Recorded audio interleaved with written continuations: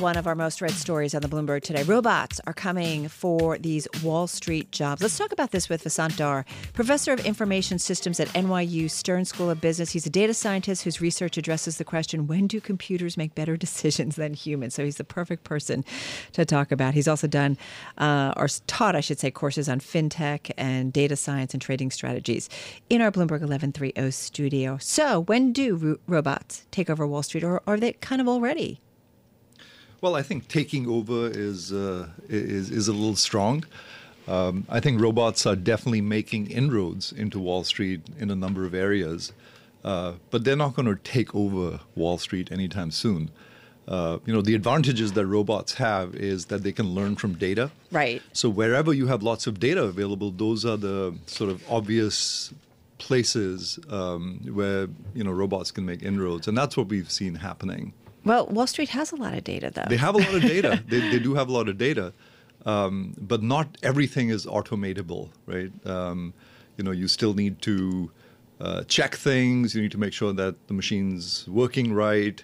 So, what technology really does is it changes the nature of work, right? So while it may actually displace jobs, and those jobs are probably like very routine things where people are checking stuff and signing off on stuff, right? So those kinds of things will get replaced as processes become more efficient. But there's, they'll be replaced by people who are sort of higher skill, and they'll have, the higher expectations of people like that. So it changes the nature of jobs. It sort of upskills people. It requires you to do more because machines are now doing more for you, right? So like previous waves of technology that made people more productive, right? These technologies will also make people more productive. People will be sort of required to work with information much more than they used to. Let me just drill down a little bit, because does it require higher skilled workers to work along, but maybe fewer of them? And I just think about, you look at a factory, I've been in several factories where it probably used to be manned by several people, and now it's got one supervisor watching over a lot of robots handling all of the work. Sure. So there are certain types of problems where that will happen more than others, right?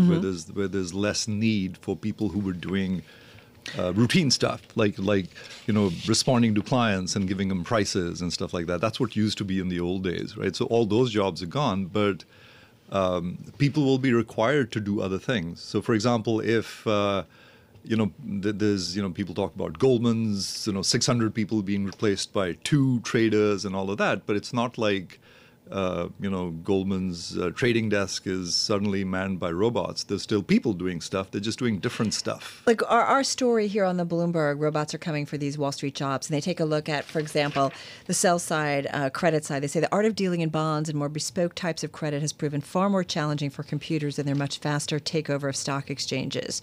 Infrequent or opaque trading left humans to negotiate prices, and banks must carefully juggle holdings to minimize the burden on balance sheets. So there are areas that have some nuances and intricacies that are going to require human involvement. Well, actually, that's a great example of what I was talking about earlier, where the kinds of things that are automatable in principle are ones where you have lots of data, right? So exchange-traded instruments, lots of data about them.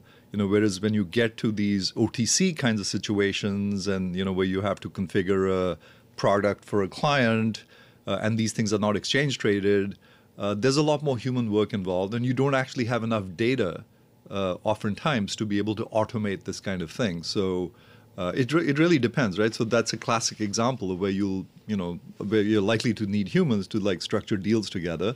But these humans will be more savvy, right? They'll be more tech savvy, right? Because previously they may have maybe read a report. And do stuff for a client, whereas now they'll have a lot of data, they'll have a lot of analytics, they'll be required to do more in order to put that deal together. So let's play a game here a little bit. So let me throw some things out at you. So trading floors, often have an awful lot of people on them, although I think it's been reduced a little bit. So will trading floors go away? Well, trading floors have largely gone away already, right? Or they've shrunk dramatically because... Look at the New York Stock Exchange. Right, exactly, right? That's sort of more like a media place now than a real trading floor. So... Yeah, sure. So that's already happened. But remember, that's because a lot of the people on the trading floors were doing pretty routine stuff. Right. Right? Like answering phone calls or responding to clients or giving people prices on something, right? Those are like routine kinds of things. Those have gone away, right? So the people who are there now are doing different things, right? So a client calls and says, hey, my algo trade didn't, why did I get these crappy prices on my trades? Like, tell me what happened, right? I'm executing algorithmically. And that's a different level of skill that you need to respond to, right? You need to be able to sort of go into a database, right? Pull out data, and then respond to a client and say, hey, I looked at the data and here's what's going on, right? So that's what I mean by it upskills the job. It elevates the job. What about investment banking, where relationships and so on? Do you already have algorithms looking at, merging companies on a financial basis and what it means? So that's an interesting question, right? So you can think of, if you think of the work involved in, let's say, IPOs and, doing that, all of that research, there's a lot of grunt work involved, right? Yeah. I mean, people work like 20-hour days and, all that kind of stuff, and they're doing grunt work, right? They're doing a lot of that grunt work. A lot of that stuff will get replaced or augmented by machines, right?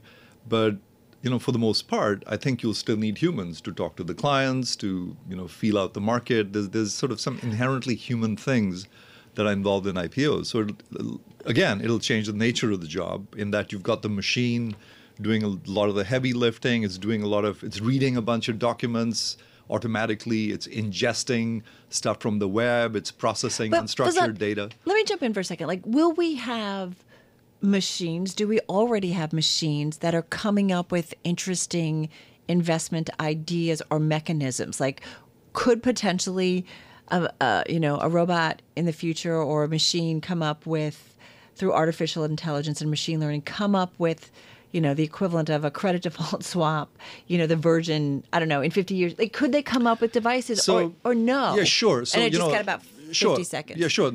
I've been doing this thing for a long time. And one of the things I started my career on Wall Street 20 years ago, my trading career. And I have a machine that basically learns how to build its own strategies and trades them. Right? So in principle, we already have machines that are capable of doing that. Right. But it's going to be a while before these machines become sort of more widely available to the general public. Right. So these are just offered to qualified investors. And so it's a very niche kind of market at the moment. But in principle, sure. As long as there's lots of data to learn from, machines can, in principle, come up with their strategy automatically and trade it. I'm only going to give you 20 seconds. Is this a good thing? More machines being involved? Well, I think so, because the research shows that humans tend to be very poor traders. Right? That emotional thing gets involved. That emotional thing, right? So we tend to do a pretty poor job of that. So there's certain parts of that investment landscape where machines actually do better. Great discussion, and I hope we can continue it in the future. Vasant Dhar, Professor of Information Systems at the NYU Stern School of Business, in our Bloomberg 1130 studio in New York City.